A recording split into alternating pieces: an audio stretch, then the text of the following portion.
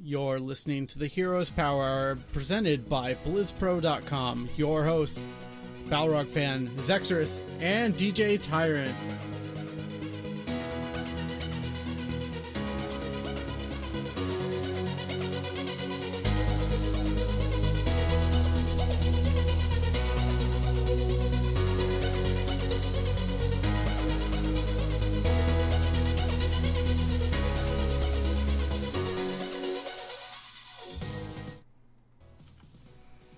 Welcome, everyone, to the Heroes Power. This is episode 123 of the Heroes of Storm podcast, brought to you by BlizzPro.com. I'm your host, as always, DJ Tyrant. With me, we have the full crew, and it's post-BlizzCon. We have tons of stuff to talk about. HGC concluded. We have a brand new champion of HGC, and a repeat winner at that. But that spoils exactly who won. But anyways, let's talk about our week in games. There were 3 possible repeats. That doesn't spoil. Okay. Balrog fan BP, how has your week in gaming been? Not too bad. I messed around with some of the new stuff, the new arena stuff in Hearthstone. I had fun with that for a while.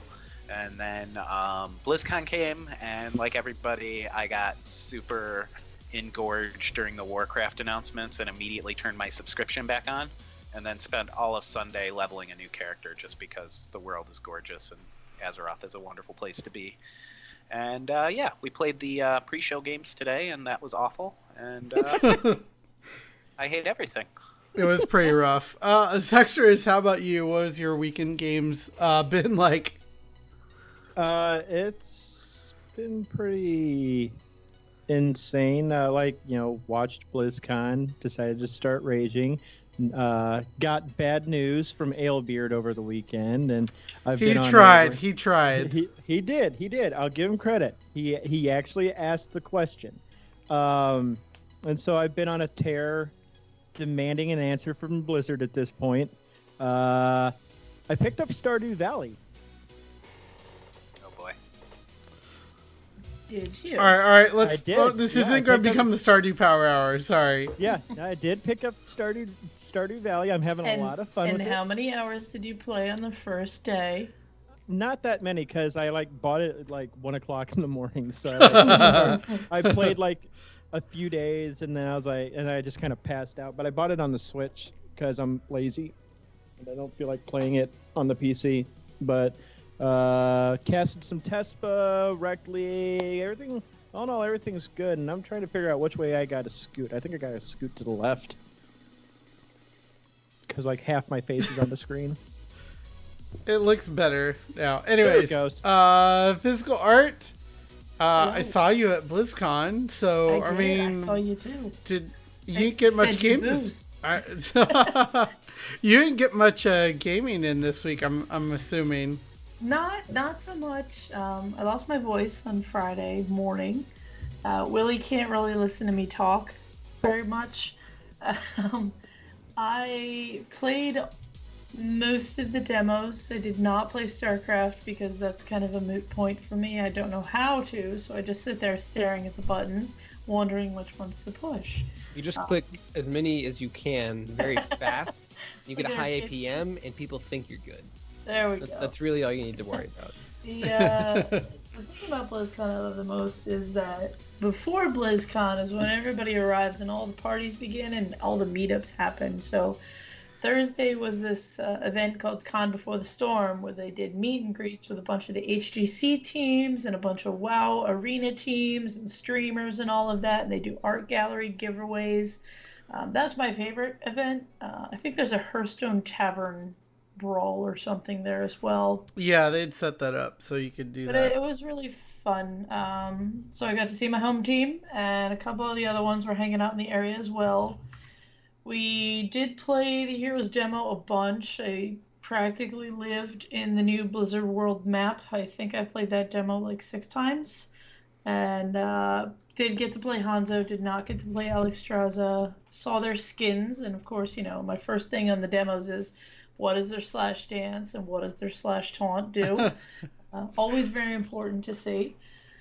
And after that, it was kind of the ceremonies and the the trading booth. Like we like the Dark Moon Fair, all the pins and the patches, and I don't think people realize how much of a black market that is. The parts of BlizzCon you don't see are the trading. The trading goes on for about 5 days, so people can get their whole collections of everything. Yeah, it gets crazy because I never really got sucked into that in the past, but they brought out these patches. Actually, let me grab my. So the goodie bag was this backpack, and they brought out these patches that you could get, and there were a whole bunch of official ones and then a bunch of community ones. And so, since everyone was wearing their backpacks, they all You got were. my favorite too. You get the Baby Ragnaros one. That one's my favorite. Yeah, that's a good one. A lot of people were asking me about this one in the middle here, the BlizzCon community one.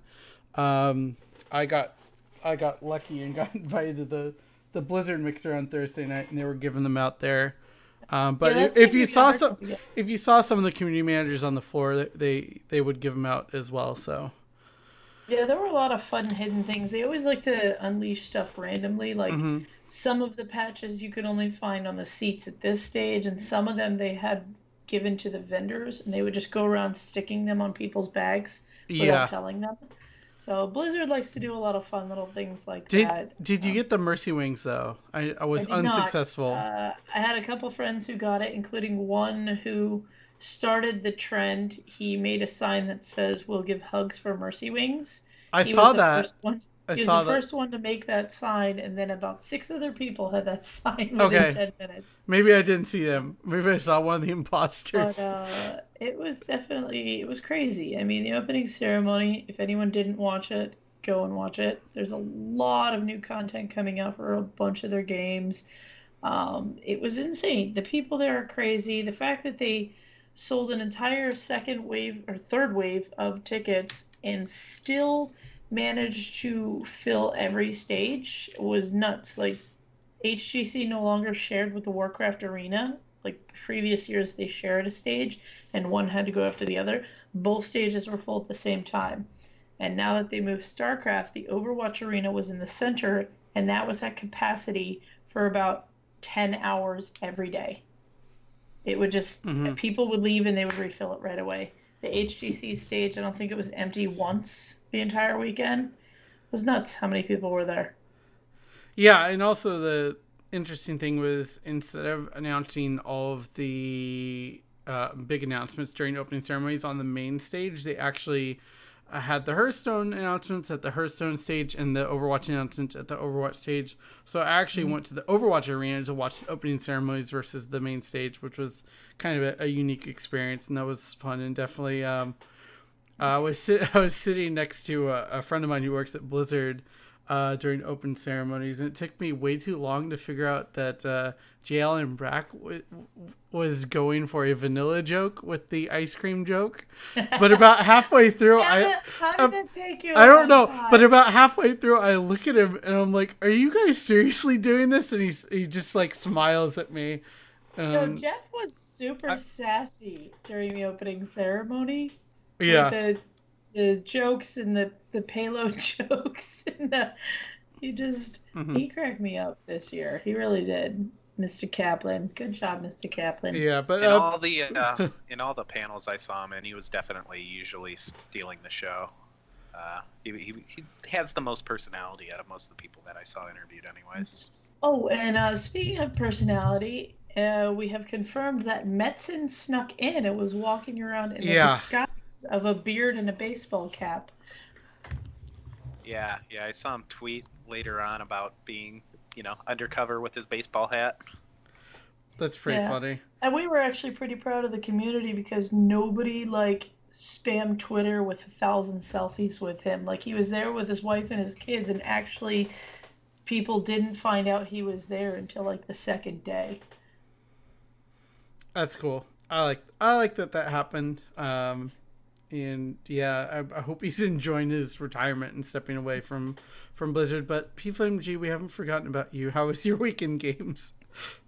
I watched. So I did not. I'm the only one here who didn't get a virtual ticket because I'm a chump. Also a college student. But I watched the opening ceremonies live. I got really hyped for hot stuff. I got really hyped for the Warcraft expansion. That cinematic was amazing. I'm intrigued by Classic. I did not play WoW in vanilla. I got it when he said my favorite flavor is like cookies and cream. I'm like, oh, this is where we're going. Yeah, that was about where Yeah. I got it too. But yeah, it was really cool. And then I spent the next while like refreshing MMO Champ to get the WoW updates, and I went to BlizzPro for all the other ones. Read Charlie's articles and all the hot snooze. So I'm really excited about the changes that we'll get to talk about here later.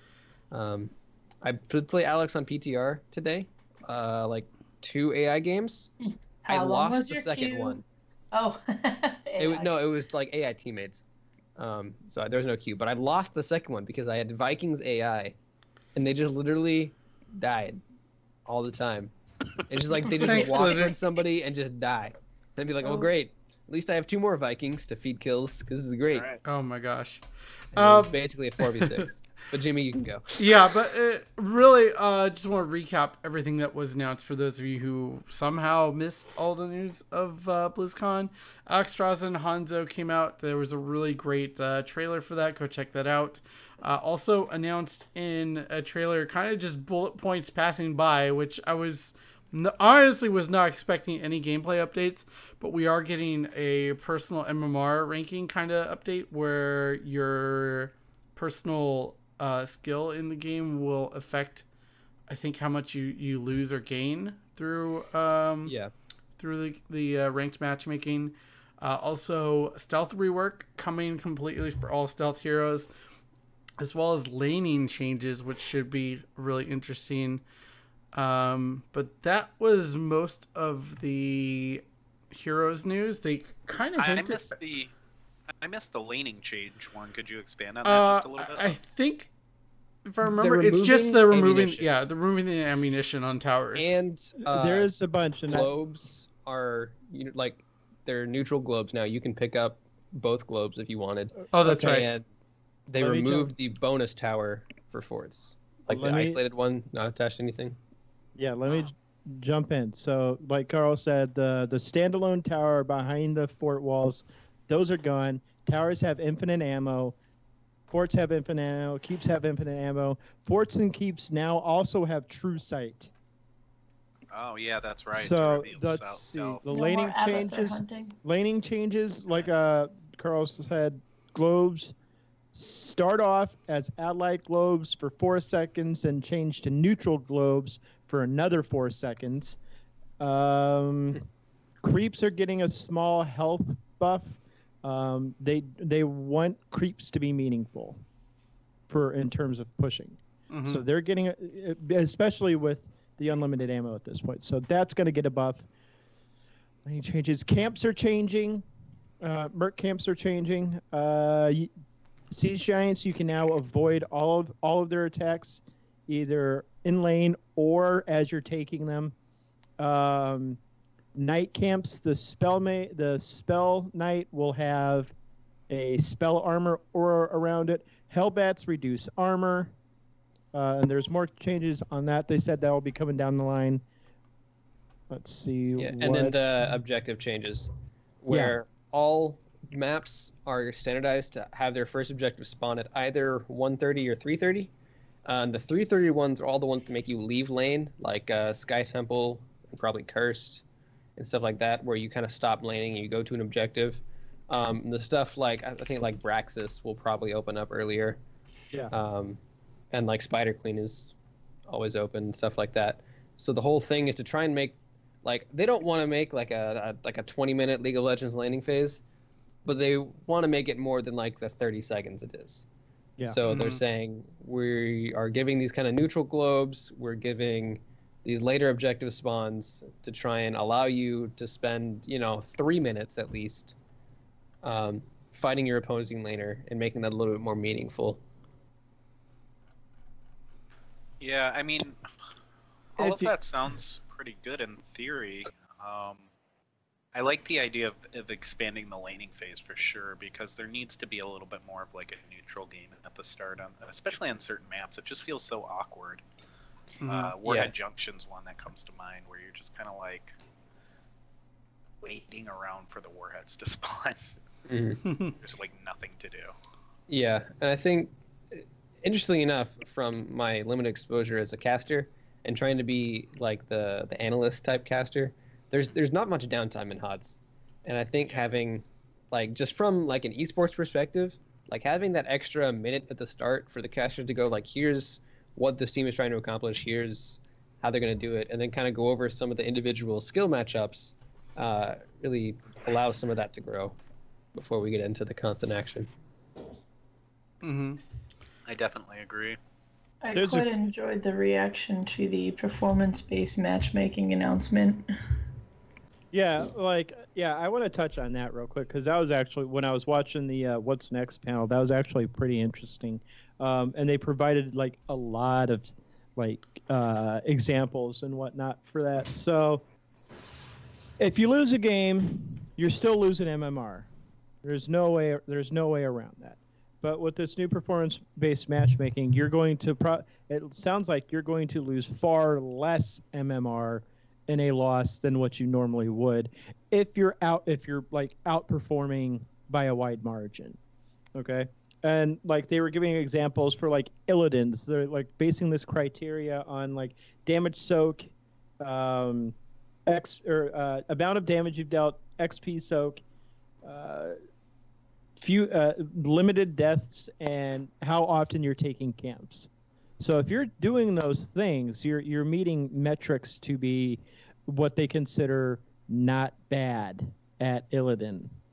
But like you take someone similar, let's say Kerrigan, you've got those same three categories at the start: amount of damage, XP soak, limited deaths. But for her, it's more crowd control. How often are you landing, your stuns, your combos, stuff like that? So that's actually, pretty interesting to me personally. And then they went further and brought up a master player who took a Bronze 5 account and ran it up to master. And they showed like his growth in the old system, which was like 140 some odd games to get him into master rank. And then they charted that same progress using the new MMR system, and he would have hit master in literally half the time. So that to me was... That's good, because that'll help those lower MMR games, so people who are doing that kind of stuff get out of there quicker. Yeah, and they specifically said that was to kind of root out the smurfing, because a lot of people, I'm guilty of it too sometimes, people will make new accounts just to run in and just crush people and laugh at them, like that poor Rainer. Oh man. and this gets those highly skilled players out of that range much quicker. So here's the question. If your team wins, but you perform like crap, do you get less points? Yes. Yes. Okay. That is. Is make sure that it's is, a full system. That is the implication. If you win, you're still gaining MMR, but if you fed 20 kills over the course of that win, you're not going to gain nearly as much MMR, unless it was like 100 to 100 in the kill score. Yeah. All right. I wonder if that's affected by the people who are constantly disconnecting as well. Yeah, and they are taking people who purposely grief into account, and they said they will be like automating that system for for punishments essentially, where if they see like they can utilize that data to find people who are like intentionally griefing, like if they're playing a certain way and then all of a sudden like it tanks really hard, like they're like that's a pretty obvious indicator that they're not playing how they should be playing. Mm-hmm. So a lot of us aren't Grandmaster players playing in Bronze, but I think I think the best thing the system can do is will basically remove the elo hell argument. Like if you're actually stuck in a place where your teammates are holding you back, the system will reward you and say, no, you're actually doing well, we'll boost you. If you're not getting any gains from this system, then Blizzard is literally telling you, no, you're not being held back, you're just this good. I wanna agree with you on that, but you're still gonna lose MMR in a loss. Like I understand your argument that your wins should more than make up for your losses in terms of MMR. Some people are just really unlucky though. Yeah. I think what I guess my hope for this coming into the game is going to do is just encourage people to keep trying, because at that point you feel like it's a lost game, but you're still going to try because you're going to be like, well, I don't want to lose too much of my ranking. Mm-hmm. Yeah. And that could actually turn it around. 6.5 out of 10, obviously. Yeah. My worry is that a lot of people are going to care too much about those numbers. They're going to throw in the towel early and then try to limit their deaths and stuff like that, and just bail every team fight after a certain point. That's my worry. I mean, the system usually, like you said, it rewards like, oh, how much time you CC'd them and how many kills do you have and stuff like that. So it's like, yes, not dying is a part of it, but playing to not die and not get anything done is going to be just as bad as playing really aggressively and dying all the time. Mm-hmm. Like people will have to find like the line to walk, or they're just not going to get their bonus points. That's a fair point. Balrog fan, I want to hear from you. Yeah, it's a better system, and trolls are going to troll. I mean, no matter what you do, you're still going to get jerks that want to mess up your gameplay experience. There's really no real way around that other than teaching people how to be nice in school or something. I don't know. Yeah. But either way, like you're going to run into that. So this is a better system for figuring out people's talents. So just flat out.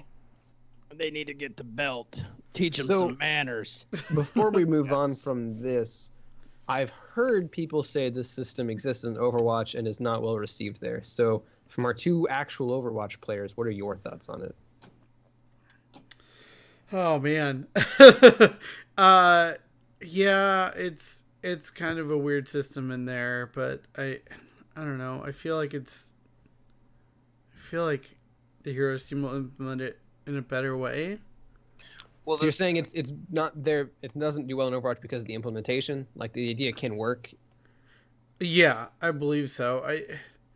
I've always thought that the monkey wrench in that system for Overwatch was definitely the fact that people can change characters. Like in Heroes, you're going to be committed to your hero pick once you take it, and then it's going to value your MMR based on that. Like if you want to start messing around with a hero that you're kind of good with, but isn't going to win you the game like midway through, you can do that in Overwatch.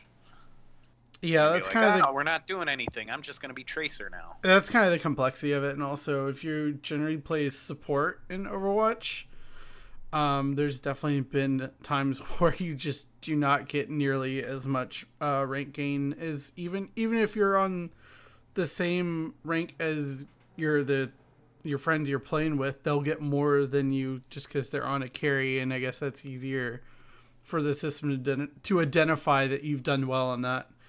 And I guess that's obviously the concern for the system in Heroes, but I think they have better tracking of that. I mean, they already have it in game kind of to a degree where at the score screen it pops up, oh, you did X better than 50% of the player base on this hero.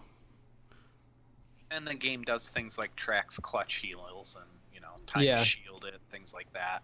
Yeah, so I mean, it has those stats. It measures like, okay, how many times do you die relative to the other hero? And whenever it doesn't pop up, that's probably because you died too much. But they have these stats. So I don't really know what Overwatch system tracks. I feel like HOTS has the tools to do it, right? Yeah. Mm-hmm. Balrog fan, I just have one more question before we move on for you. Do you think the system will encourage you to try out ranked again, or is ranked still not something you're personally interested in? I don't know. Like, every now and again I get an itch to do it, but I get so salty every time I think about the idea that I'm still paying for the sins I made in the Tech Alpha. Like, why am I trying to fight past that still? I should have been, like, fresh, you know, when we got into... My rank would be so much better if I wasn't, you know... like, that one bad day of HOTS on the very first rank placement days haunted me. And it doesn't give you a lot of motivation. And plus, I mean... we're 5 people with very different schedules, and I like playing a lot with you guys, but like just solo queue stuff, I don't draw much enjoyment out of that. It just kind of actively frustrates me most of the time. So I think this is just more of like a team game for me, and always will be. If we had a group of 5 that was like really pushing to rank up, I'd be there. But you know, just the idea of... I'd love to say, yeah, these changes are really going to get me back there, but I just still can't see myself solo queuing. It's such an awful experience in Heroes. Maybe the voice integration will change that, but I feel like I'm just going to be called, you know, a bunch of slurs the whole time once voice chat comes up. I'd love to be proven wrong. I disagree, though. I think I've always thought this way, but having a game like this, you're in it for a good, 15 minutes to 30 minutes, and you can't communicate with your team outside of pinging things. I feel like that has a totally different reactionary time as being able to communicate. Like, it's like Skype Teams versus Quick Play, basically.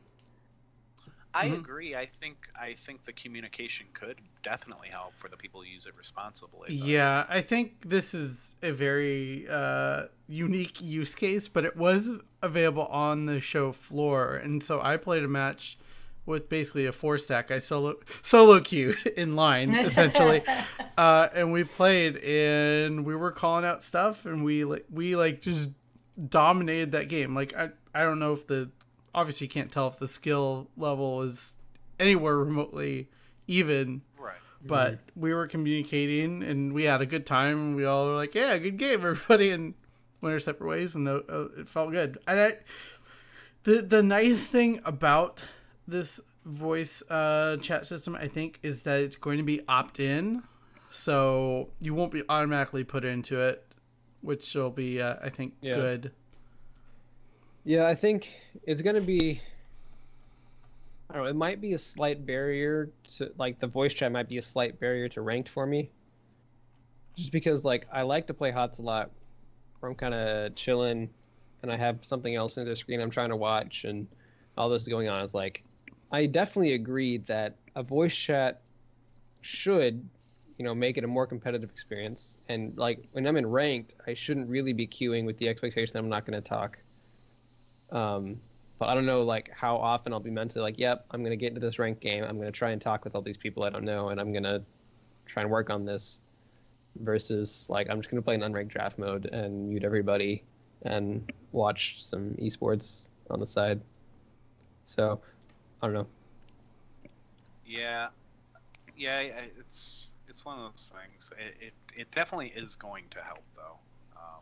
I don't know, that'll help me personally play more, but play more solo anyways. Yeah. Because like I said, I could have like 4 or 5 or 7 great games in that voice chat, but all it's going to take is one like person ruining an entire game for me to just like hate it completely. Yeah, I hear you there. Nope. You're getting my opinion on this. Yeah, go for it. Let me know, Mr. Dota. Yeah, sorry in advance, Elena. Dota has voice chat. It is the worst thing on the planet. I enjoyed Heroes so much because I don't have to hear that one guy constantly complain about Charlie going to his profile picture. Rip. I also Anyways, like to continue on. that. Yeah, no. It when I would get into a game of Dota, the first thing I would do was mute everybody on the other team. Because nothing ever good came out of voice chat.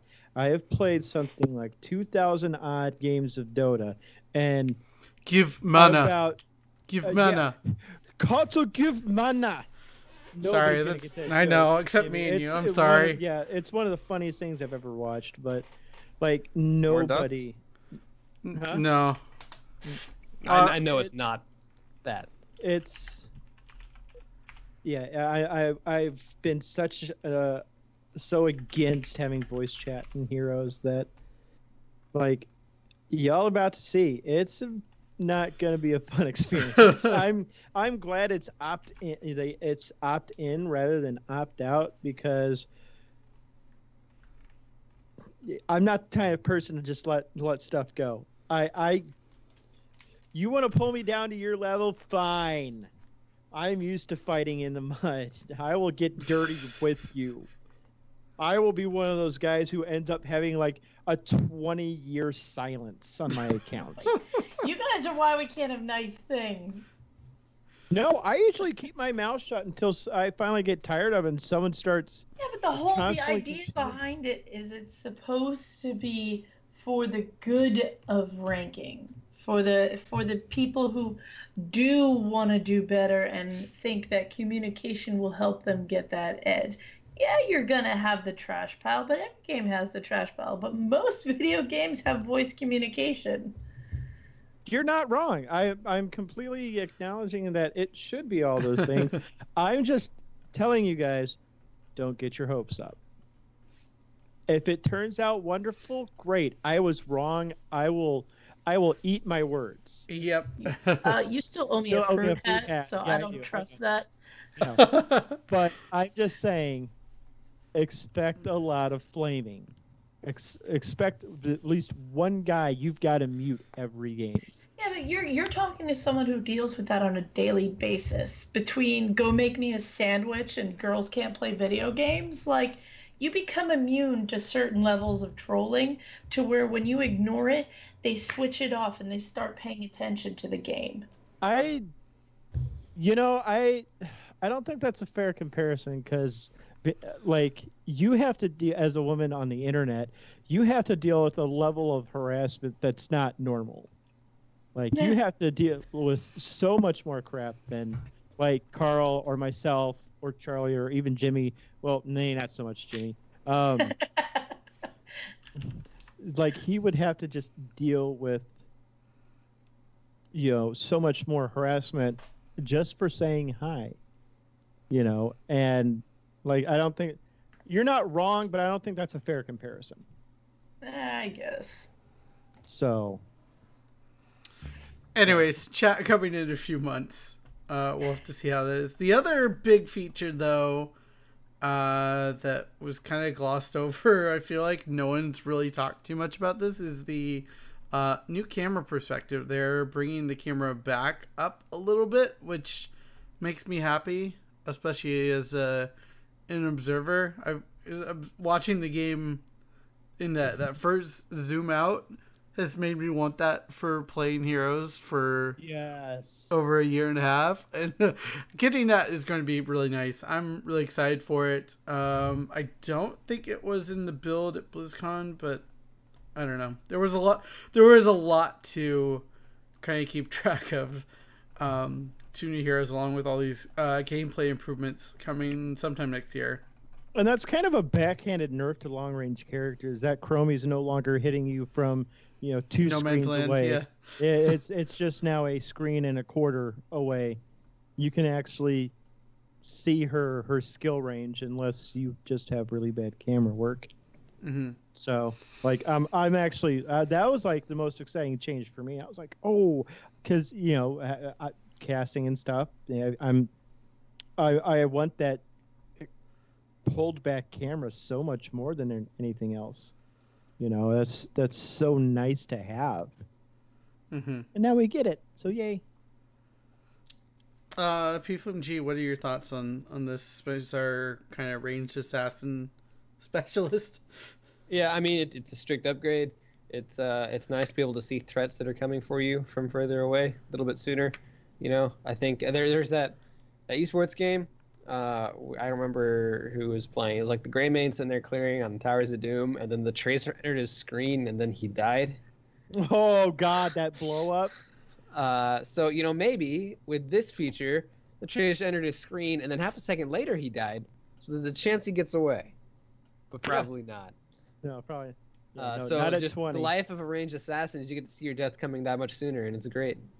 The thing, okay, so here's the thing I want to touch base on, and I think this is really important. There was a question at the What's Next panel, and someone Not a asked Shenmue work. I hate you so much. Now, Right. see, you were the last person I thought would do this. I expected this out of Charlie or Jimmy, maybe even Elena, but you were the last person. See, you've already derailed me. We're not. He's in a good spot right now. That's I what hate Blizzard you told us. That's so what they've much. been telling us. I I hate can all only of believe you. it at this You guys have to trigger him when he's on a good path. Like, Like, here I am being serious for once. put him back on the rails. All right, Zax. What were you going to discuss? So, someone asked a question if there was the potential for McCree coming to the Nexus, and there is potential for McCree to come to the Nexus. The next question after that was, will he have a cigar? And if he does, will Tychus get his cigar back? And Blizzard answered, we'll give Tychus McCree's cigar. So that was man. Maybe Tychus will like- just get him a crease skin. And you were thinking Willie was on a good train of thought. no, but Hey, he's So- still talking BlizzCon. So the other thing that really picked my interest during that panel was something Carl we talked about a couple weeks ago with that League of Legends style match finder. You know, you remember we were talking about how yeah. you queue into games on League. Yeah. Somebody asked if they thought about implementing something like that for Quick Match, and it was no. We want Quick Match to be something like the Wild West. We're making minor tweaks, but we feel by and large Quick Match is fine. Which I was actually really disappointed in because I really liked the little bit I played of League. I really liked that queue finder. I thought that was a great way to play that game, and they said no duo queue for Hero League. That's not coming back. So Quick did they Match has say they become- would? I was just gonna one real quick point. Quick Match has become increasingly volatile with every hero and map release, and it's gonna only get worse if they're gonna leave it untouched. Yeah, and I completely agree with that, Carl. I don't see them ever wanting to focus on that though, because their whole point was, okay, you don't like playing Quick Match, but you don't want to play Hero League, so here's Unranked Draft. Like, why would they touch up Quick Match when they already gave an entire separate game mode just for those people? Because- Well, they've done it because they've done it in the past, and the queues have been changed to try to match up with what you have versus what the opposing team has. I mean, you used to have it where you could 5-stack, and you'd have a warrior, 3 DPS, and support, and you'd go up against 5 assassins or something like that, and it was silly. Yeah, I don't think they're the answer they gave did not satisfy me. I thought that was just So here's the question. no. I can see them abandoning Quick Match to the depths, and I will never enter there again. I'm fine, it's dead to me. But have they ruled out a role-based queue for draft modes? No, that question was not asked, and it did not come up during the panel that I watched. Charlie, did it come up during your panel at all? I didn't hear anything asked like that. No. Okay. Let's see. Oh, and the healing well they are looking into repositioning the healing well with the standalone tower being gone. So, Okay. they don't they said it doesn't happen often, but they don't like people sniping the healing wells in the early game. Kind of like how they thought the strategy in the original brawls was you just bum rush the healing well and win the game from there. Yeah. And they were like, no, it's fine, it's fine. I'm And pretty everyone guilty was of like, hunting down no, the healing well myself. no, I was too. I can't really blame you because it's a valid tactic. It just sucks. Yeah, it was just super annoying to deal with. It was an awful strategy that just produced so many results in brawls, and it made the game unfun. Well, not even brawls. I think what was it? Tomb of the Spider Queen, maybe? Where, like, my first thing was to go after the healing well in the bottom corner because there was a tunnel to it. Yeah, no, yeah, and that was stuff like that is what they're trying to avoid for now. So they're definitely looking into repositioning that healing well with the standalone tower gone. And I really like that idea. That is a good idea. And they noted that poor Charlie, that the standalone tower change is already in the game. With that standalone tower being gone, it's in Volskaya, they said.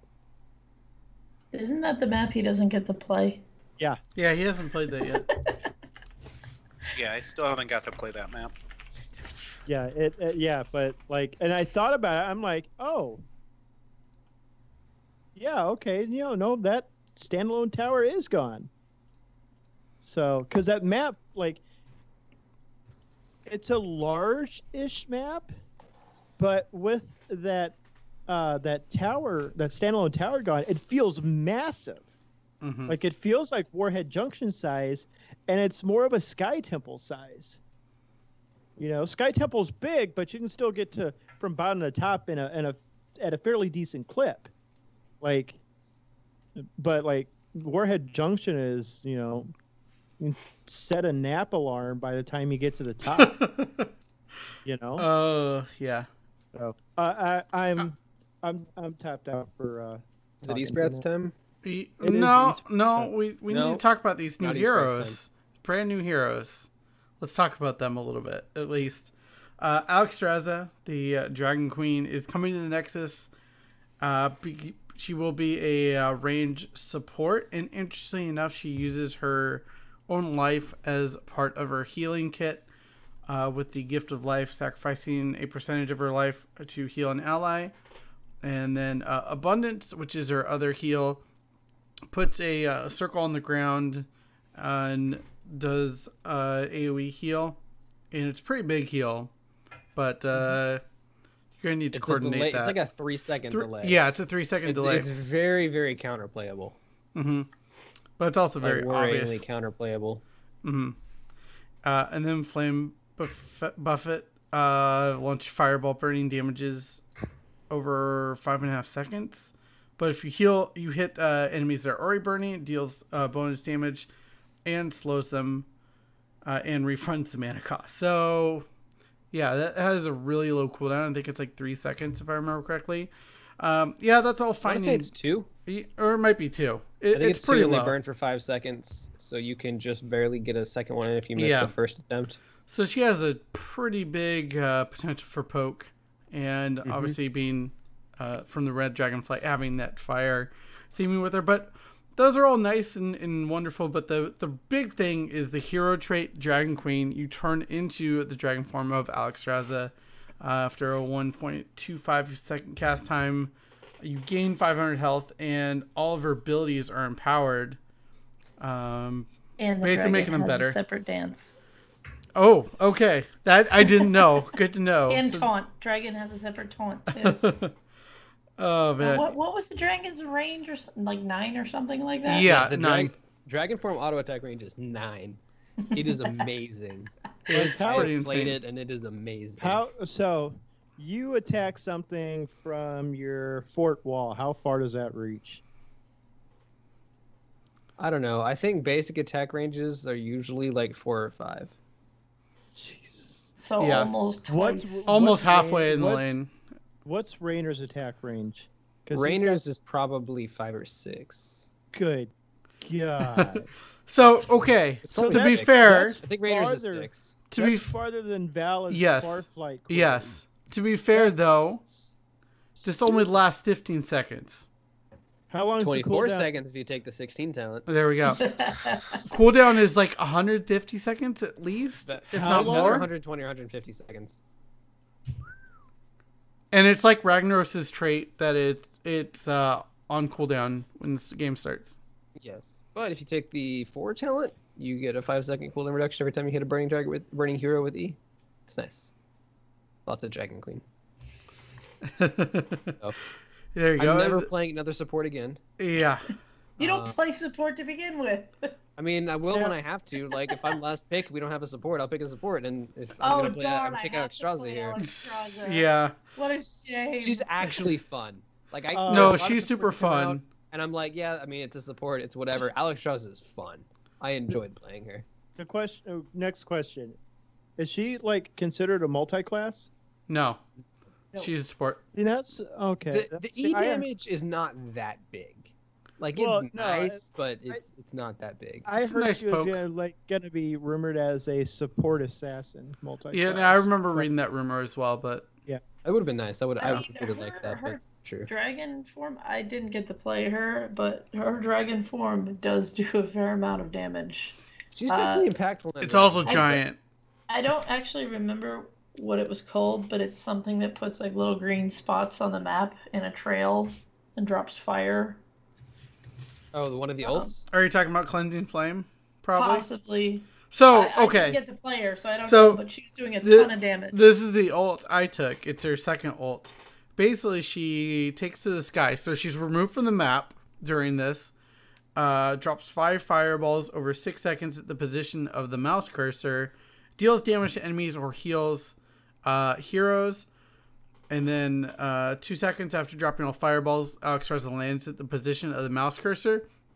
You can make her basically move around the entire map, or at least vertically up and down the entire map using this. It's definitely, you can get between lanes with it. Yeah. I think you are a support. As much as I like to be an assassin player, it's better to actually heal people with this ult. Oh yeah, but if they're absolutely. low, you can snipe them. Mm-hmm. It's a fun one though. You get to soar over the battlefield, get your dragon shadow going, drop huge fireballs. It's a good time. Yeah, and the other heroic, I didn't get to play it, but it's pretty interesting. I think really resourceful players will find some really unique places to use it, called Lifebinder. And you bind Alexstrasza's life force with an allied hero, and after 2 seconds, the hero with a lower percentage of health is set to the same health percentage as the other hero. So obviously this is big for higher health targets such as warriors. If Alexstrasza is able to stay away, Cho'Gall, yeah, Cho'Gall. You can heal his entire health bar if you're full health. Yeah. You can take him from 5 HP to full. So it's basically a ancestral, is what people are going to try to use it as. It is. It's just the only thing is like one of you has to be high health for it to work. Mm-hmm. So this kind of brings us to the conversation. Like, Blizzard says she's a solo support.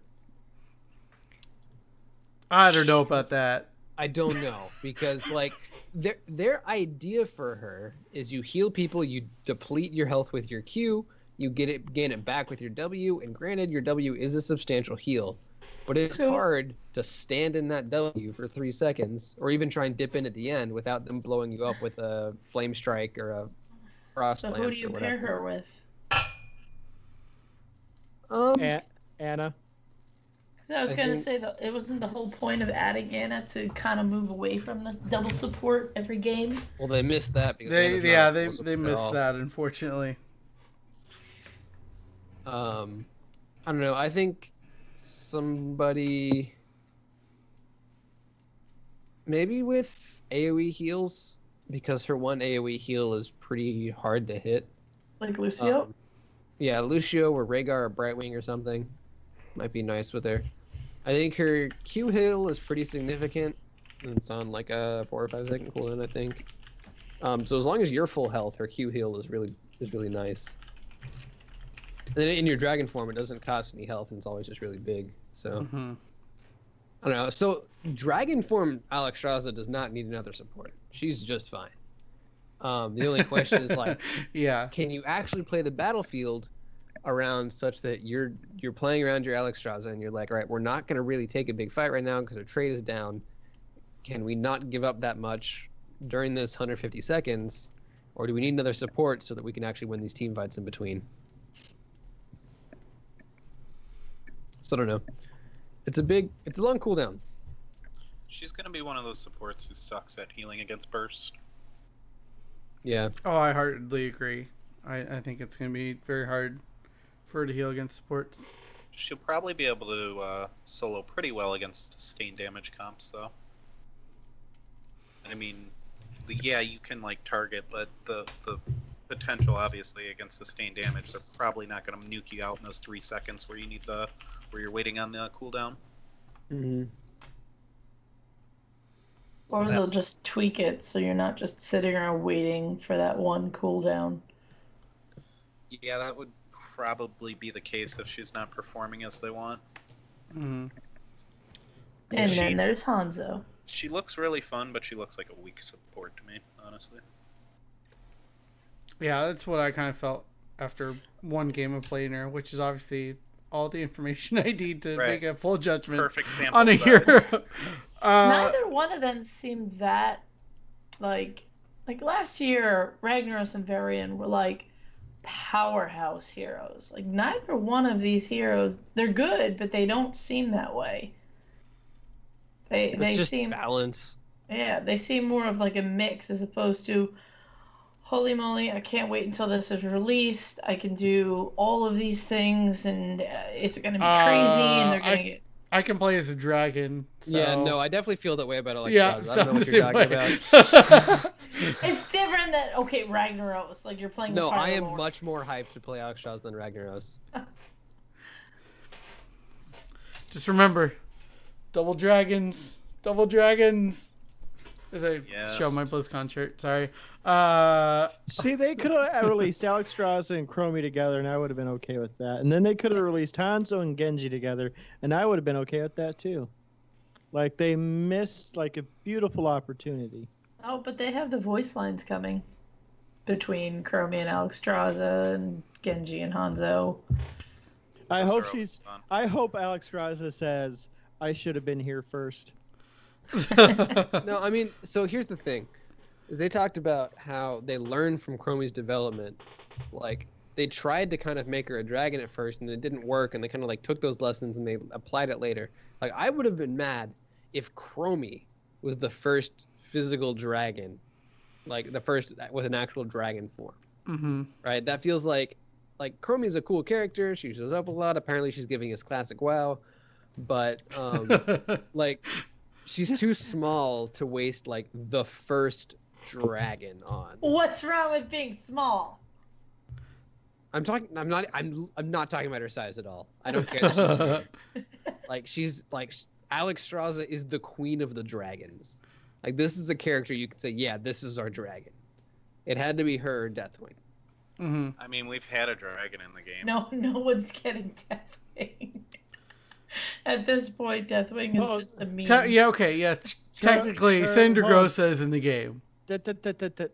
Okay, is that what you're going for, Charlie? That's what I assumed. No, I was gonna say anybody can be a dragon in Dragonshire. Oh! You just had to let him talk, Billy. Really? No, I wanted to know where he was going with that. He was going to dad jokes. That's where he was going. All right, so the second half of the Double Dragons is obviously Hanzo. So, yay, more Overwatch heroes. I know we're all so very excited about this. There's been so many Overwatch heroes lately. I've been very anti-Overwatch heroes, but we really need a ranged assassin, and his mechanics look pretty fun. So what about his mechanics excite you then? Because I know you were really definitely like the idea of the ricochet shots and then closed areas. Like, it showed him off like people trying to escape from him in the bush and then getting hit by like 17 arrows super quickly. So like, it's just not like an option. You have to escape differently from him. And like I said, I've been saying this for a while. Valas are really only good auto attack range support. And to kind of mirror those sentiments, they recently nerfed Vala and upped Tychus and Raynor a little bit. Now, if we throw Genji in the mix for those picks, Hanzo. Or Hanzo, I'm sorry, in the mix for those picks, then we get a much healthier auto attack pool to choose from, especially if his damage is relevant and good, which I assume it will be. I really like the idea of the Storm Shot too, like holding Q and kind of charging it and being able to move like pretty freely and dynamically, and then just releasing your move when you need it. That, I feel like that could be something that's going to be difficult to get used to initially, but it's going to be very, very rewarding and fun kind of mechanic for you can move with players. the Varus shot too. Huh? You both talked at once. I said it's a Varus Q. But I think so.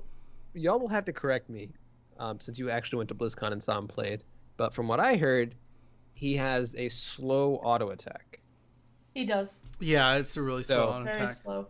He also has this talent. I forget what level it was, but one of his talent options is to one-shot minions. So if he decides to do lane clearing, he has a talent that just one-shots everything. One of the what's the next panel, I think it was, or maybe it was Charlie's panel, but they talked about Nova's anti-tank shells and them wanting Hanzo to kind of hit like that. And I think he has a chargeable auto attack, if I remember correctly. Like he can No. delay. No? That's his Q. His Oh, Q is okay. a charged while you Okay. think you move while you're doing. His auto attack is separate. But Yeah, he's more like a even like a poke or even like a burst auto attack. One of the two. Like he's not going to be hitting like a Vala or a Rainer where it's like attack. But it's going to be more like I like have very specific. Like I'm going to hit this Q. I'm going to put this one auto attack in. And it's going to be significant. That's his rotation looks fun and good. And his vision is very helpful for engaging around corners and he can jump behind over walls. walls. Yeah, his wall jump is not nearly as Genji-like. His is more of a one-dimensional escape slash advance type of thing to like What chase is someone the down with a scatter Cool shot. down on his wall jump. I don't remember That's the a good number. question. I wasn't that- paying attention to the number. Is that okay? I didn't know if I was muted or not. Is that a skill or a? It's his trait. Okay, Like what I was thinking Genjo's. of. Okay. Yeah. Yeah, it's also not very, not reliable, but he's more of a don't touch me character as opposed to Genji is like I'm gonna get in your face. His is Yeah. more of a don't get near me because I can move and focus, and his scatter shot feels like it has a pretty low cooldown to me. Same with his Q, where it's like very easy to just keep going with him and keep fighting. Did you play him? I played him a No. couple times. How mana gated was he? I didn't really feel that much. It was more of like because at the demos it's a little different. People are very hesitant to engage with him, but he feels slow, but he also feels like he could do a lot of damage because like if you aim your scatter shots right, people can't get away from you, no matter how far away or what run abilities they have. If they have that one last hit point, like his scatter shot goes that far. Yep. The Well- one thing in the panel I watched, they didn't dive into. They just covered his Q and W. They never talked about the E or the ultimates. So what is his E? E is the Vision 1. Like he has an Overwatch where you shoot any direction you want and that point is revealed. So does it? I mean, functionality-wise, is it like Tehran's Owl? Like, does it cover the whole screen or? No, it's an you area. Point and click it. Yeah. More like a Farsight. Oh, Yeah, Yeah, similar to a Time Farsight. Walker's Pursuit. Yeah, but you can point it, to a bush, over walls, through a wall to the other side, like around a corner. Then one ult is the double dragons, and it's Mhm. really wide and does more damage in the center. It's like a whole lane wide for the full ult. Oh, okay. I will have to look at this hero page to be conveniently linked for the Dragon Strike. Wait, no, that's it. It's Dragon's, Dragon's Arrow. Oh yeah, it's an ash arrow or ash ult. Oh, It's a fire missile that travels across the battleground, explodes upon hitting an enemy hero, doing 100 damage to all nearby enemies and stunning them for half a second. After traveling a medium distance, the damage is increased to 200 and the stun duration at 1.25 seconds. After traveling a long distance, the damage is increased to 350 and the stun duration at 2 seconds. So So it's this- an ash ult. I was Yeah, that just is getting ready actual. to say that. I was literally, because that's one of the few heroes I played, and I managed to land a ult literally from the fountain onto someone that led to a triple kill. Yeah. Mhm. No, it's I just like Dragon's Arrow. I didn't it's a take Dragon's really Strike. strong engage tool. Mm-hmm. Like you just can get these picks where you're like, oh hey, I know roughly there. I'm gonna fire this arrow. They're gonna get stunned, and my team can engage onto the stunned target, and it's really really great. I Um, can see that what working really is- well with ETC and Garrosh. What's the cool down? Yeah, Do we know on Dragon Arrow? Did either of you get a I chance to don't play? know. I honestly didn't pay attention to the numbers while I was playing. I should have more. Dragon but- Strike looks like it's going to do a lot of damage. So, I don't know. I think if you're getting engaged on more and you're fighting these close corridors where they can't really escape the double dragons, that's going to be good. But if your team is like you need to provide the engage to your team and you want to get picks off, I don't know. I don't think there's any situation where Dragon's Arrow is actually going to be bad. But people might pick Dragon Strike because it's more fun to do damage. I think Dragon Strike is going to be the I want to see this ult, but I think that one will be more map dependent than Dragon's Arrow will be. Mm-hmm. For like smaller close quarters, like Tomb of the Spider Queen and things like that. Because the more spread out maps, Dragon's Arrow is far more helpful. I did notice that on this Hanzo page that he has an elf skin, which is totally different from the skin we got to play on the demo. So there's a third skin. Yeah. Third guy I don't know. skin. Am I allowed to? I don't know, because it was on the demo. If it's in the demo, it's totally fine to talk about. Okay, the demon skin from his Halloween kit with the black skin, that was one of his skins in the demo. Oh, that sounds cool. Yeah, it was the one that was real popular where he's got the white outfit and he's got the black skin and the demon eyes. But this elf skin is kind of Farstrider. That's kind of hilarious. Yeah, that's kind of the fun heroes. You can really mix up the lore together. It looks like Kael'thas is cosplaying. Maybe he is. So, I actually like the idea of Hanzo in the Nexus, and Charlie raised a really good point the other day, is because we need an actual sniper in the game that's not Chromie, and Nova's a joke. Yeah, as much as I am infinitely more hyped for Alexstrasza as a character, I really don't care about Hanzo as a character. I love Alexstrasza. I'm probably going to play so much more Hanzo than Alexstrasza. It makes me sad. Yep. Oh, I mean, man. this does seem like his abilities do seem actually very useful, and especially his ultimate. Like, what was the with the sonic arrow, like large vision for 8 seconds, and if it hits an enemy, it follows them for 8 seconds. That's insane. Yeah. That's got to be like a 16-second cooldown or something. It's got to be a It pretty was significant probably cooldown. lengthy. Yeah. It was not that long. Not like 16 seconds, though. So less Really? than 16 seconds? Unless they change it. Like, when are their release dates? Alexstrasza is probably next week because she's on PTR already. Okay. It could be I a would- 2-week PTR because of BlizzCon, but Yeah. we don't know. They're both going to be out before the end of the year. That's all that was. Okay, so Yeah. it's kind of like last year. One this month, maybe one next month. Yeah, I would not expect Hanzo this month. But I just I figured they'll take some of the feedback from the demos because there was a lot of people doing that, and go from there. The one thing that I didn't like about him is sometimes they felt kind of clunky because his movements are very slow and his auto attack is slow compared to a lot of the other characters. So it's definitely a timing thing that people have to get used to. It was brought up in the panel that something isn't functioning right and it's affecting the way he plays. I forget exactly what was said because it was a very detailed question asked, but Blizzard was like, yeah, what's on the floor right now isn't correct, Hanzo. PTR Hanzo will be the right version. As And long also- as his basic attack damage is actually really high, the slow attack speed isn't that big a deal. Yeah.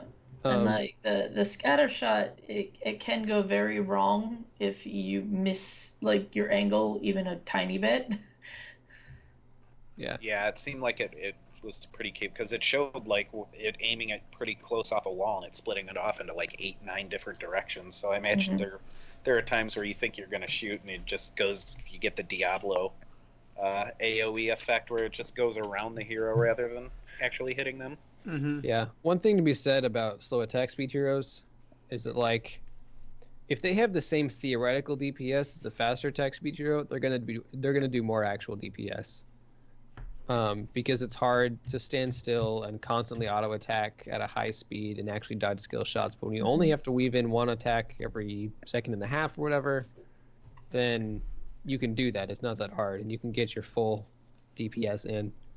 So as long as his base AD is actually impactful, he's gonna weave in those damage, and it's gonna be really cool. Mm-hmm. What's that? Yeah, I think they also said initially his cooldown was going to be 3 seconds, and then they realized they were insane and brought it down to 1.5. Mm-hmm. For his auto attack.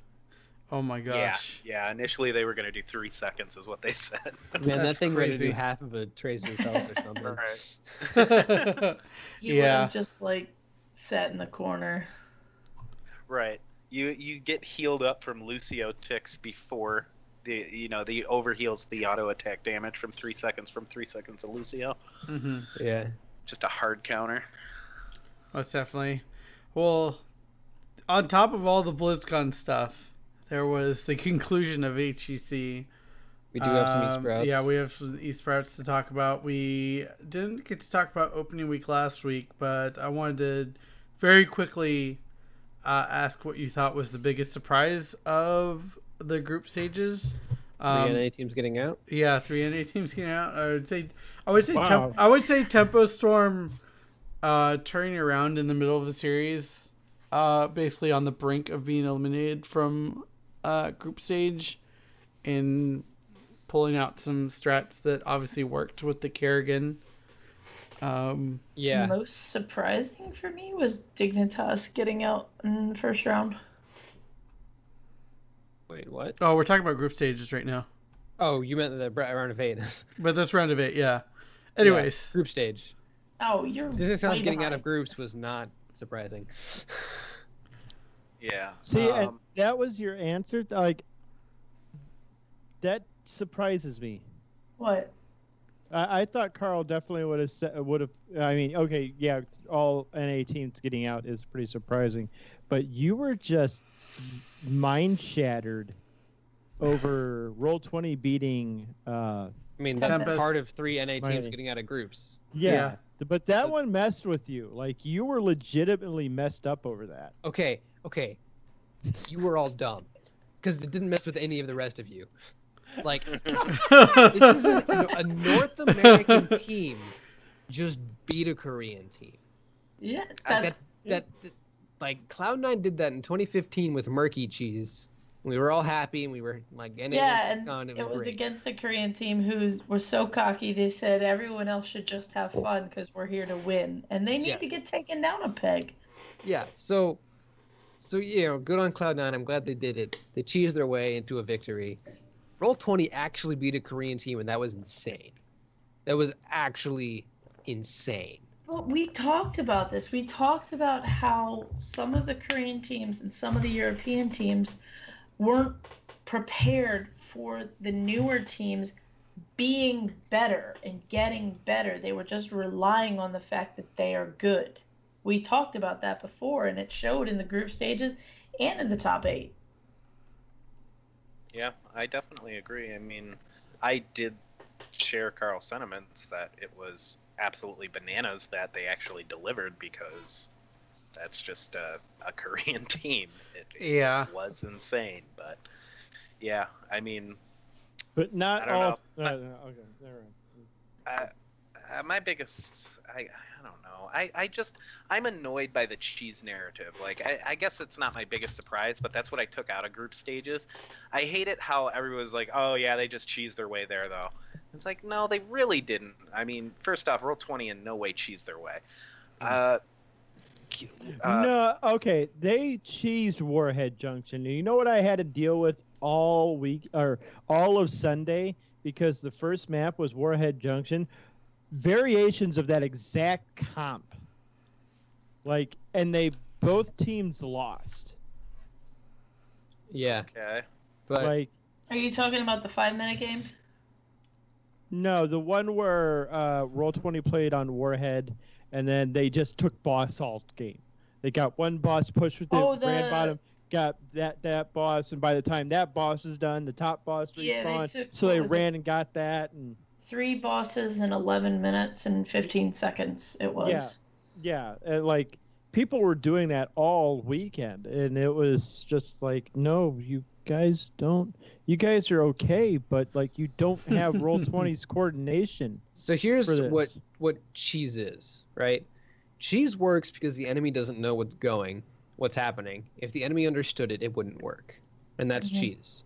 Yeah. Right. If you're saying like we're gonna pick this thing, and it's not actually a good strategy, but if you're not prepared for it, it's a good strategy. That's cheese.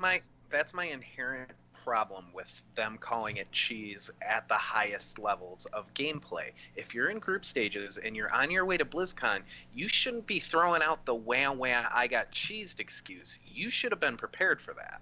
Yeah, like that. And if you just spend your entire time scrimming against top tier meta, that's kind of your fault. Like, you should be thinking about the weird things that can happen in this game, because there's now like 60, 70 plus heroes and 8 maps total possibility at any given, like there's a lot of things that can happen. So like when a game doesn't play out the way everyone expects it to, it's immediately thrown, like cheese starts getting thrown around, and you see Caldor tweeting about it. Like I just think it's not a fair representation of the skill level of the players who worked hard to come up with a strategy that would get them a win in a clutch situation. Yeah, and for a strat like what Roll20 ran, like that's not so much cheese as it's an all-in strat. Like they are banking on this one thing to work, and if it gets countered, there goes the game. It's not like something that'll drag out a game, like picking a Murky, where at least you can kind of delay the game to late levels with him, even if you're getting kind of railroaded. Like this is, it works or we lose. And for them, that's like, to me, that's the difference between an all-in strat versus a cheese strat. There is no gray area with an all-in strat. It is, we win hard or we just simply don't win. Yeah. So I don't really think was Samurai a part of that game? Yeah, he was part of one of the games. Battlefield of Eternity. Yep. Yeah. And that was against Ballistics, and that was the one they won. Yeah, I mean, they too had Ballistics, so they won all their games versus Ballistics. So Samurai was weird. There were definitely games where NA won, and it wasn't like this was a really weird cheese strategy that nobody expected and whatever. Like, NA had respectable wins. Like, I'm not sitting here trying to say that NA just, they didn't deserve any of the stuff they got. Like, NA actually did well. And like I said, 3 NA teams getting out of group was crazy. I expected Freedom to get out, and that was it. Right? Freedom had Fnatic in their group, and then like a wildcard team and a Chinese team with 3 subs. So like if Freedom didn't get out of that group, then it would have been there would have been chaos. Question. Yeah. So the weird thing was Elena calling Tempo Storm's group perfectly. Like that blew my mind, because like we were looking at that, like when you were gone and we were talking about your picks, we're like, wait, she's got CE beating Tempo Storm, but she's got Tempo Storm moving on, which means like they're going to get through, Tempo's going to move on through the lower bracket, and lo and behold, you were 100% correct. So Tempo is good, one of those... good on you for that one. Like, I was Tempo is just one of those teams that, like some others, like they need to get revved up. Like they don't come into it like a steamroller like MVP Black did. Like not necessarily a warm up, but they just like, it's almost like they need to test the waters. It's just something I've noticed about watching them.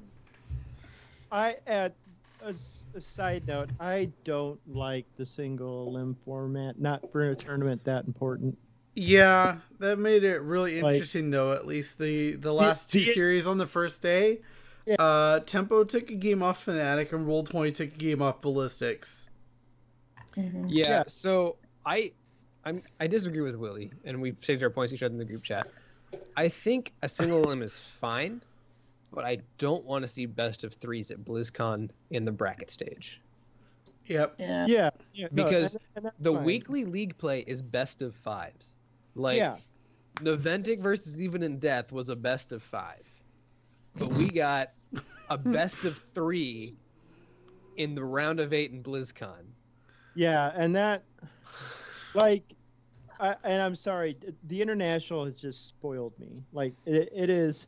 Granted, they have a lot more time to get those games out of the way and everything. And I'm sure it's the same with Worlds, that they have a whole Worlds week is over a month. Worlds You're is kidding. super long. No, I'm not kidding. No, he's Why not. is it? They do like 1 weekend, or no, group stage is 2 weeks, Why like is it 4 that days a long? week for 2 weeks.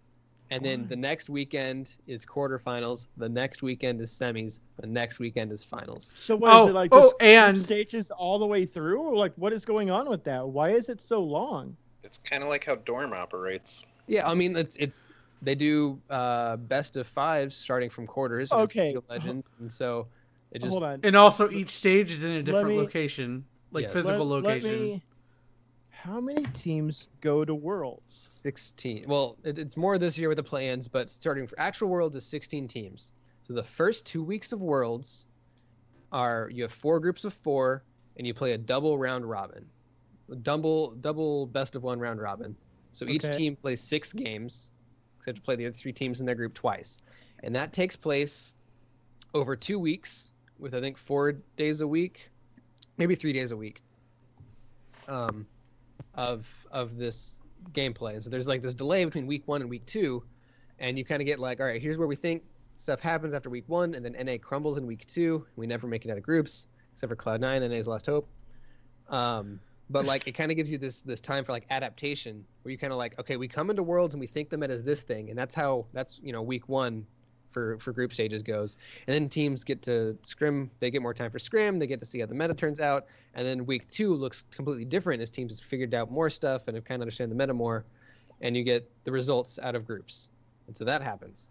So that's your first 2 weeks. And then week 3 on a weekend, over the 2 days of the weekend, they do the quarterfinals, the round of 8, and they do those.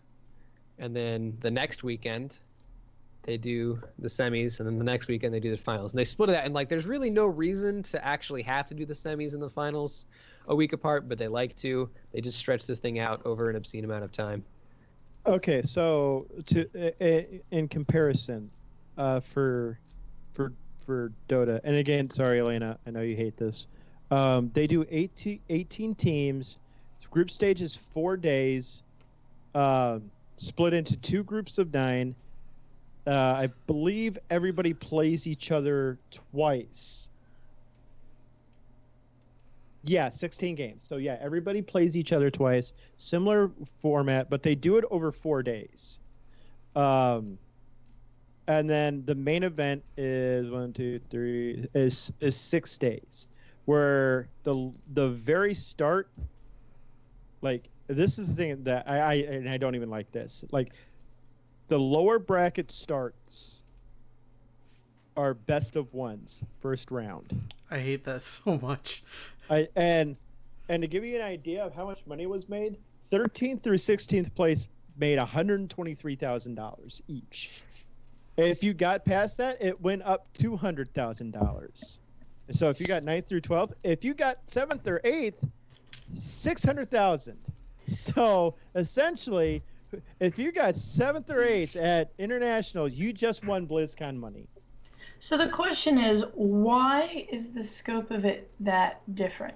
Like, what is the line between Are you talking about time played or prize pool? prize pool? Like, why prize pool and like interest and the Player time base. frame and everything? Dota has hats. I mean, literally, that's Yeah. the reason why Dota's Yep. prize pool reaches just south of $30 million this year. Mhm. Like, It's People- basically crowdfunded. yeah, Prize pool. like you can buy various items, and 25% of that goes to the prize pool. Valve keeps the other 75% for themselves.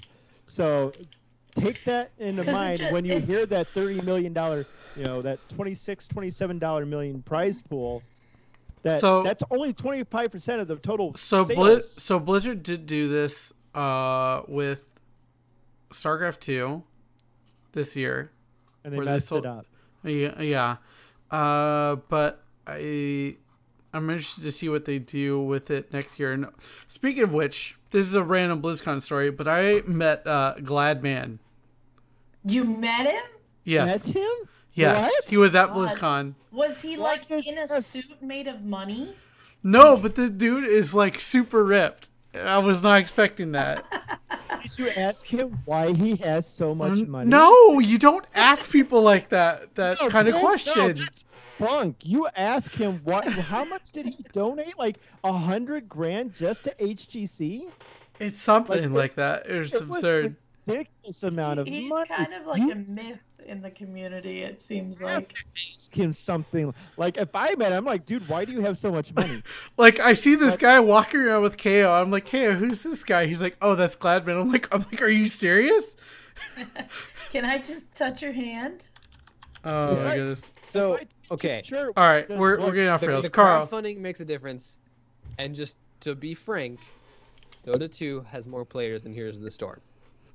Right? What? Valve rakes in more money from Dota than Blizzard does from Heroes of the Storm.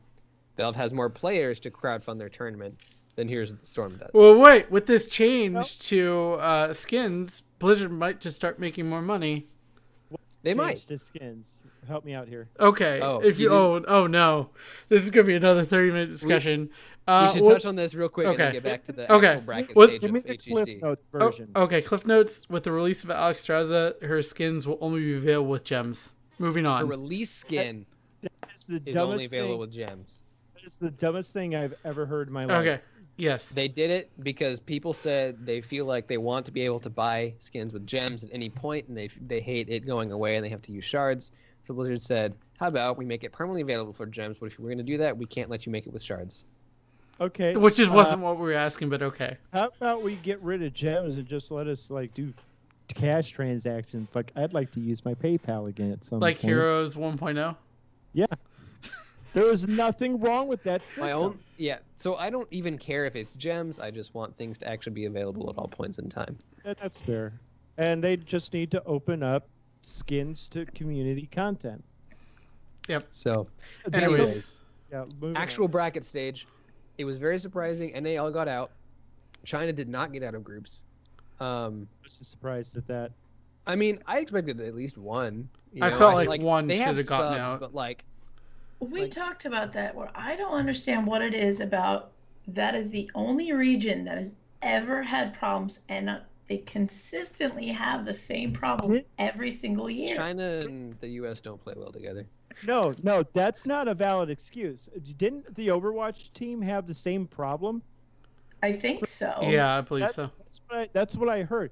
Okay, so Valve, Dota 2, every year, every member of China makes it. No problems at all, period. I've never... I mean, it's true about League as well. The Russians have more problems getting to America. I will say the Chinese, it is actually more difficult than other nations for the Chinese players to get a visa.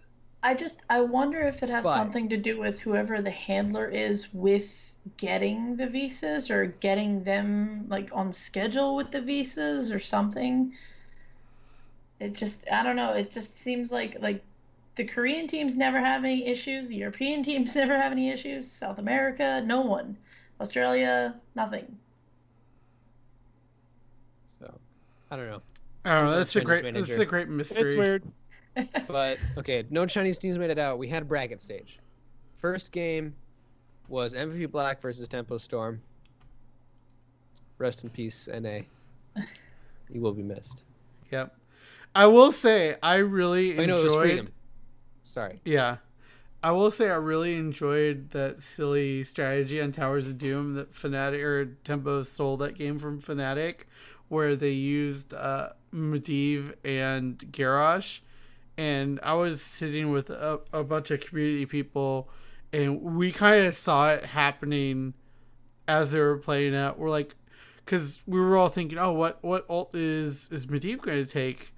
And then we realized, oh, they're going to take the sheep ult, and then just taunt people, polybomb it.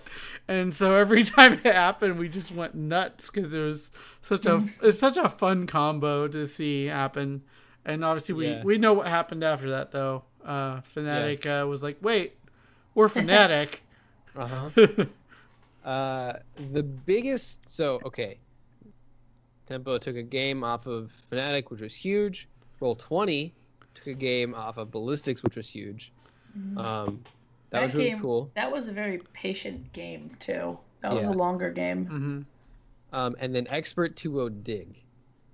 Game 2, Dig was in control. They got really close, and then Expert just kind of dominated the bottom lane on towers and won the game. I could not believe that it game. Was a crazy like game. if you watch one game like from I need this, to rewatch those two. That game 2 on Towers of Doom between Expert and Dig. Expert looked out of that game, and they clawed their way back in. Like I did not expect. First of all, I didn't see Dignitas losing that round, but knowing. Like, nothing against Expert. I think Expert is very good. I just didn't see Dignitas not advancing to the Final Four. Yeah. I mean, Dig's a great team. They've been really high up there in the past. Expert's new to international events, and Dignitas has beat them locally, but Expert pulled it out. I'm proud of them. They did great. Yeah. Go Bad Benny and his new shaved face. I know. So that was really the only actual upset of the round of 8. If you're not counting like the fact that NA got games off.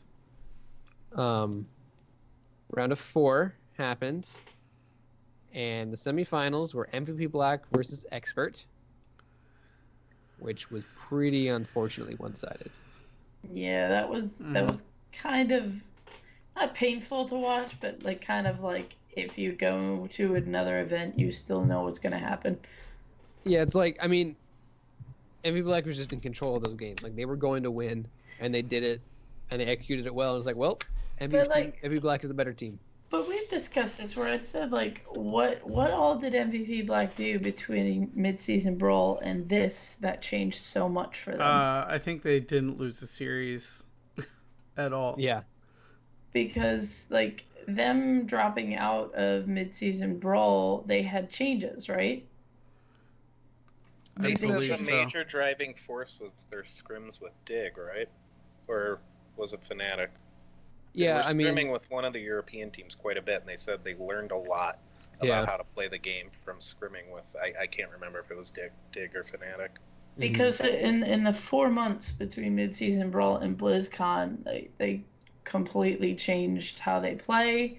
They completely changed like the way they did because like you remember MVP Black and mid-season brawl, they only banned what their current region meta was. They didn't pay attention to anyone except Dignitas, and they said they didn't pay attention or prepare for anyone except Dignitas, and this was totally different for them. Yeah, they definitely seemed to come in with the idea that they couldn't half-ass it anymore. The famous comment they made a few years ago where they said they basically didn't have to practice or whatever, and they felt like everybody else needed to catch up to them or whatever. Then they went on the losing streak, and I think they finally found the right attitude for playing the game, and the skill level was always there. They just had kind of a crappy team. Reset is actually insane. Yeah. Oh my gosh. Yeah. Stop letting him have Li Ming. Stop letting him play the game. Yeah. If you're gonna win a series, then people like just ban Reset. Pretty much. The other semifinal was Fnatic versus Ballistics, which was another 3-0, right? Yes, it was. Fnatic 3-0'd them. The first game was really close. Second game was not that close. Third game, Fnatic won in like 11 minutes. They got progressively more dominant. They looked good.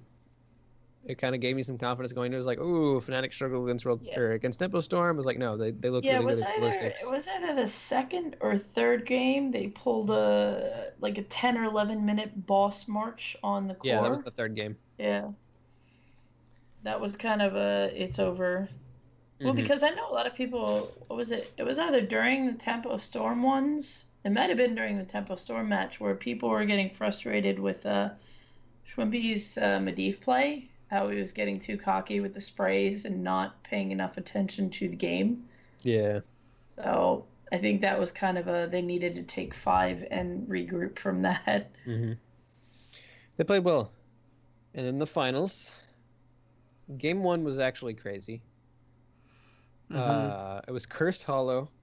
Fnatic was winning the early game. They had a Falstad on their team. And they got a boss. And then they traded the boss for Curse. And MVP fought them and won the team fight. But Falstad flew to the core. I think it was Falstad flew to the core to push with the boss and got it down to like 30%. Yeah, it was something like that. I remember that. He ducked out of the team fight early, flew to the boss, took it in and got the core down to like 30%. I think. Yeah, because they had to back because they were going to counter push in the bottom. Yeah. Lane. So MVP couldn't actually get anything done with the curse, and then later. I want to say later Dig tried to all in and Falstad didn't fly in, and it didn't work. And then Fnatic they managed to end the game at some point. They were pretty clever bait. Like I think MVP got a top boss, and then they made MVP back off so they didn't get backdoored, and they dealt with the top boss really well, and then they went in and they ended the game, and it was pretty well played from Fnatic. They put themselves kind of in a space where they're behind with some of those core calls, but they're also in a position where they can end at any time. Mm-hmm. It was a really interesting game to watch. I don't specifically remember the other 3 games. MVP Black was mostly in control for the rest of the series, though. Yeah, the Tomb of the Spider Queen match, which was the final game, it was definitely within Fnatic's reach, but they just kind of fell apart a little bit at the end and reset once again on the Chromie. Just a little too much for them to deal with. I don't know about Zex, but I was kind of in the boat where like I wanted to watch more, but I didn't really have the time with the coverage. Yeah, I kind of had it up, but that's viewed it, and then you guys probably have BlizzCon too, all over the place. Yeah, that's the thing with BlizzCon is the problem is I'm a fan of basically all their games, so I'm kind of all over the place. But yeah, I made sure to watch the Tempo Storm Fnatic series, and then I caught a bit of the finals as well. I sat in front of my TV for the finals, so I watched it all. What, Willie? I just had the one panel on day 2, so I got to watch. I don't remember which set was going on. I think it was whoever Expert was playing, but I pretty much knew Expert was going to get smashed by MVP, so that's pretty much it. Yeah. So and then I gotta watch the rest of the fun. But like I said, when I was talking to them, for as sad as I am that NA didn't make it out of the top 8, I also look forward to next year because there's a lot of new things and it's a lot of beginning points for next year. So the fact that it is still exponentially growing and getting better is a good sign. Yeah. So like I don't know. At some point in the past, Zex just tried to pass off NA taking 1 game in 13 out of EU was progress. That was nonsense. This is progress, though. This is really good. Like, NA beat a Korean team. They beat a Chinese team with 1 sub, but hey, it was still CE. They took games off Fnatic. They took games off Ballistics. Like, this was a really good year for NA. They didn't come out of this as yeah, we're the most dominant region, but they proved they're better than China. They proved that the best of NA can compete, right? Maybe we're not gonna win the series, but we're not gonna look like idiots when we lose. Yes, so we are. Definitely in the future, NA could pull something out. Maybe next year NA beats Expert or even Dig or something. Well, it'll be an interesting change because now we have where's he from? South America. We have South America player joining the NA roster. Or Not trying sure who to. he'll be joining. So Who? Well, What that's- now? J Sharp A is moving to North America to try to join HEC team. Now, is that the arms guy? Is that Mr. Flexing from Red Canic? Yes, I Canids? think so. I believe so. Yeah, that's the arms guy. So great, we get to see him flex every Here, weekend. this is assuming he makes it on a new team. Yeah. He will. He's not a bad player. Yeah, the other news that came out of BlizzCon as far as esports, as far as roster changes, really quickly, I know we're running really long. Prismaticism became a free agent, so Roll20 already making moves with their roster going forward. Ew. Oh, just to really touch on it, in Game 3 of Roll20 versus Ballistics, they had the single worst draft in the history of mankind. Yeah. I don't know what possibly could have made them think that was a good idea, but it was wrong. And Yeah, they lost the game. Like I saw that. Go ahead, sir. I Yeah. saw that Lost Vikings pick. Yeah. I was like, well, this is done. Like they're gonna. They drafted it into a Greymane. They drafted it Into a Zeratul. Into a Zeratul Greymane. Like I have no idea what you guys were thinking. Like but you the guys- game wasn't even a minute old, and like one of the Vikings was dead. Yeah. I mean, the Like, game wasn't that- 3 minutes old and the Vikings had like 5 deaths. It was not pretty. It was not pretty. No, it was. You're right. It was single. Like I'm more annoyed at that draft than I was at Freedom, trying that boss core rush with one less nuke than the other team. Like that set me off. But that draft just was like, I don't know what you were thinking, but all of you must have blacked out and somebody's face hit the keyboard on Vikings. I honestly think they had like an idea for a strategy during Yeah. like Warhead Junction or Garden of Terror or something like that. Like that's the only time you pick Vikings, and even then it's sketchy to pick them into Zeratul Greymane. They had a. It's not It's just- sketchy. It's wrong. Like But there's no it's not. sketchy It's about not it. something they haven't done before because they've done this multiple times in the last like 5 months where they pick something weird for a very specific reason and a very specific plan. They just couldn't execute this one.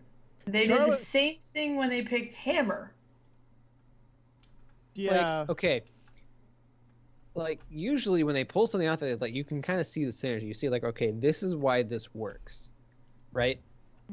But And- usually you don't see it until like level 13 to 16.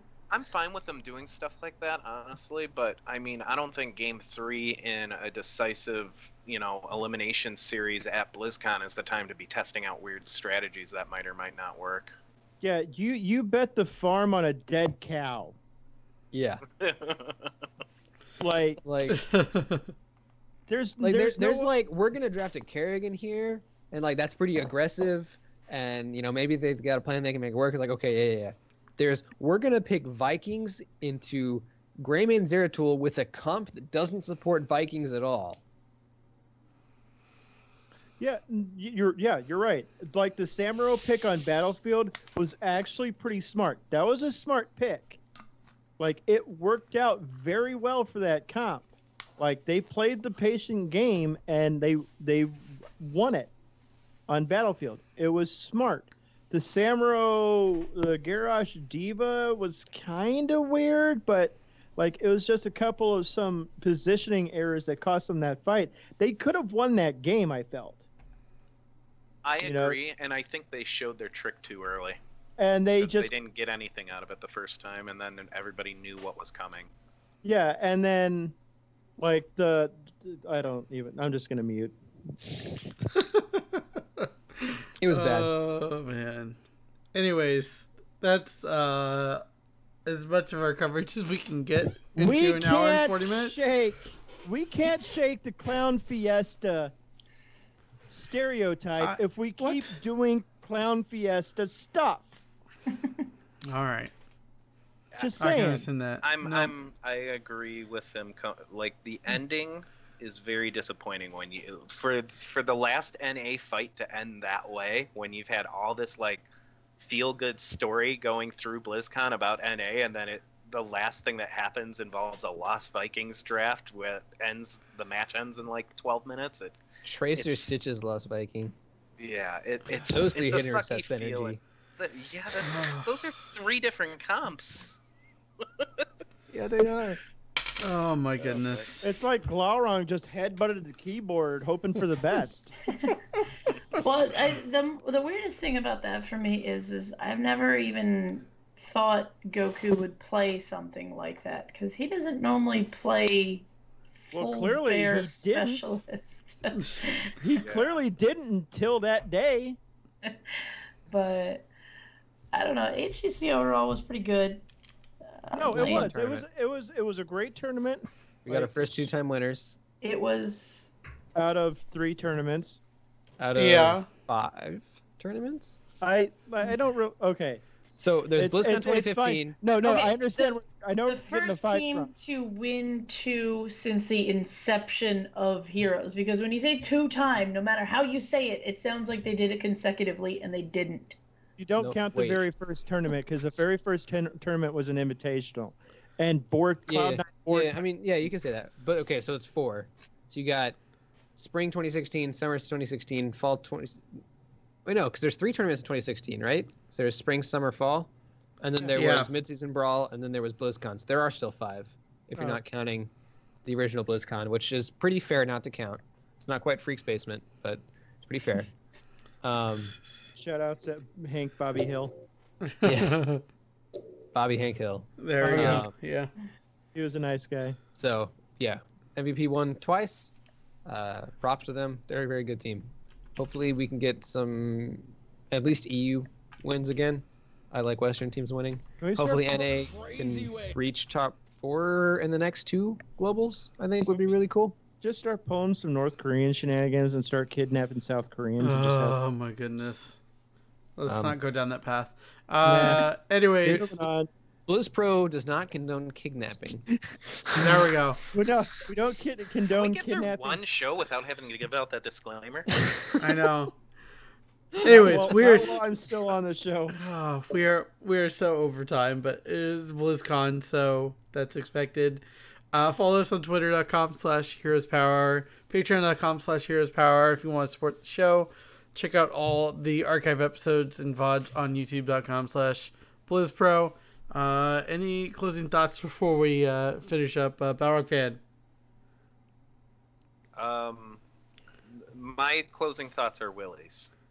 All right, Zextrus. Pressure's on. You have two Why- closing thoughts. Rework Chen and rework Chen, you turds. Physical art. BlizzCon was a good time, and I hope to see people there next year. And now we have to find out what to fill our HGC time with. Well, we have a couple weeks, I think, till we start that. But anyways, Or at least we have junk right we now. have some time off. P-Flame-G, how about you? Nexus commentary says stuff. We got Rect League. We got Training Grounds. Follow that Twitch channel for it on Thursdays and Sundays. We've got cool stuff in the works. I've got some stats coming up. Other than that, go to bed, you crazy kids. Yep. Make sure to stay tight, and we'll leave you with this great quote from Wolf from the HGC this weekend. Crazy way to start this series. I feel like if you're black, you've simply made every wrong choice.